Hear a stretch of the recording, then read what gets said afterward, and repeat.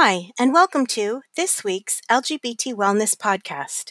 Each week, LGBT HealthLink, a program of Centerlink, brings you a roundup of some of the biggest LGBTQ wellness stories from the past week.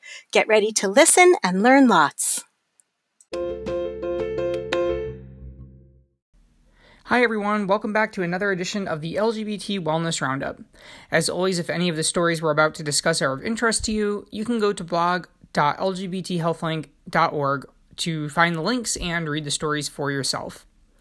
Let's jump in with the first story of the week: complications consenting to gender-affirming care.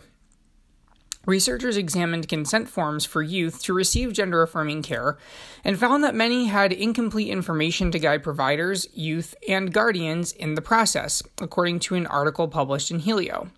For example, only half of the forms noted the importance of shared decision-making between youth and guardians.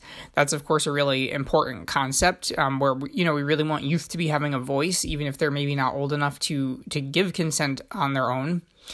Also, while all of the forms discussed the risks of treatment, not all of them discussed the benefits. So kind of a red flag there as well. Obviously understanding the risks of gender-affirming care is really important, but also there are some really key and often life-saving benefits too.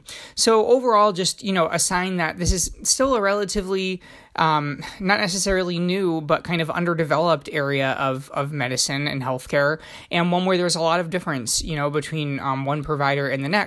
So an area probably ripe for collaboration among professionals and some development and adoption of best practices. Next up, PrEP use dropped in Australia.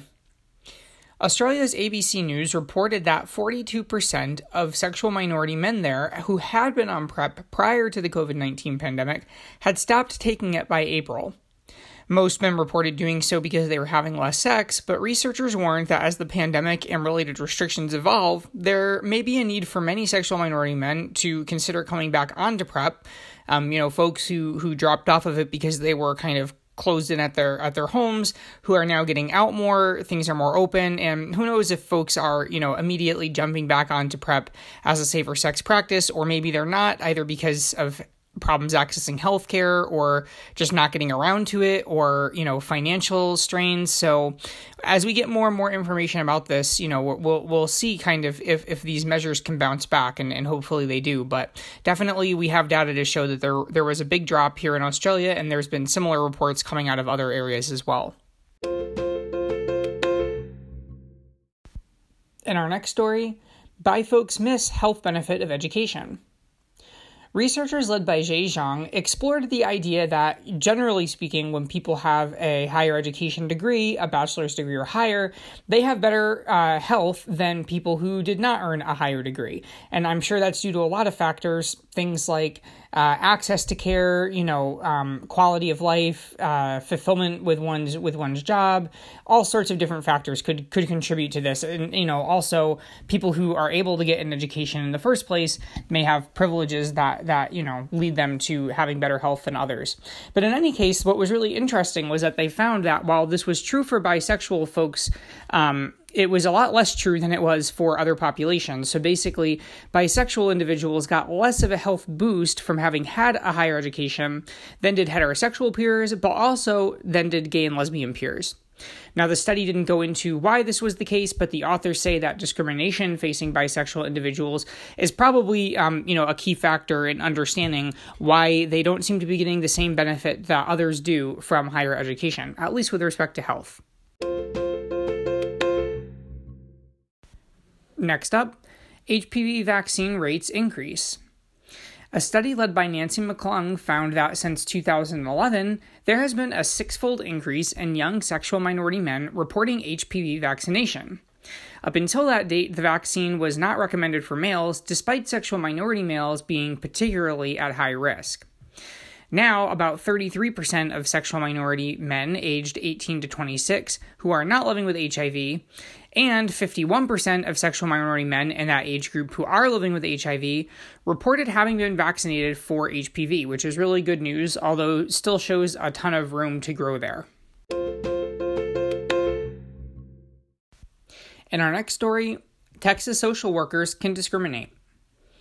ABC News reported that Texas has voted to allow social workers to discriminate on the basis of gender identity, sexual orientation, and disability, which had previously been prohibited. Advocates for LGBT individuals and people with disabilities say the move will make it harder for these groups to attain services and will make them more likely to face discrimination from service providers. There's been some debate about exactly what this means from a legal perspective as far as, what social workers can get away with, but I think everyone is in agreement that it certainly sends a really bad message to people who may be wanting to seek services, and it sends a really bad message to the people who are supposed to be providing those services, especially since, the job here is really to try to help those who are most vulnerable. And finally for this week, traveling while trans. Travel and Leisure shared the stories of two transgender travelers, how their identities impact their travel experiences, and the steps that they take to avoid uncomfortable or even unsafe situations. For example, one traveler recommends services like TSA PreCheck to minimize the steps that you have to take while you're with airport security. They also rattle off their bucket list for travel destinations, which frankly made me really miss the days when travel was a little bit easier and safer around the world. And I felt like this is the perfect time to at least start thinking about what my own bucket list would be. So maybe that will bring you a little bit of joy, or at least kind of release from all of the focus around what we can't do. Let's think about what we can do in the future. And this article was really interesting just to read about how trans folks are able to kind of navigate some of the difficulties and the bias that they can encounter while traveling. Well, that does it for another week of our LGBT Wellness Roundup. As always, please feel free to go to blog.lgbthealthlink.org if you want to see any of the stories that we've just discussed and read them for yourselves. Also, I hope that you will subscribe to the podcast if you're not already, so that you can tune in next time for another edition of the Roundup.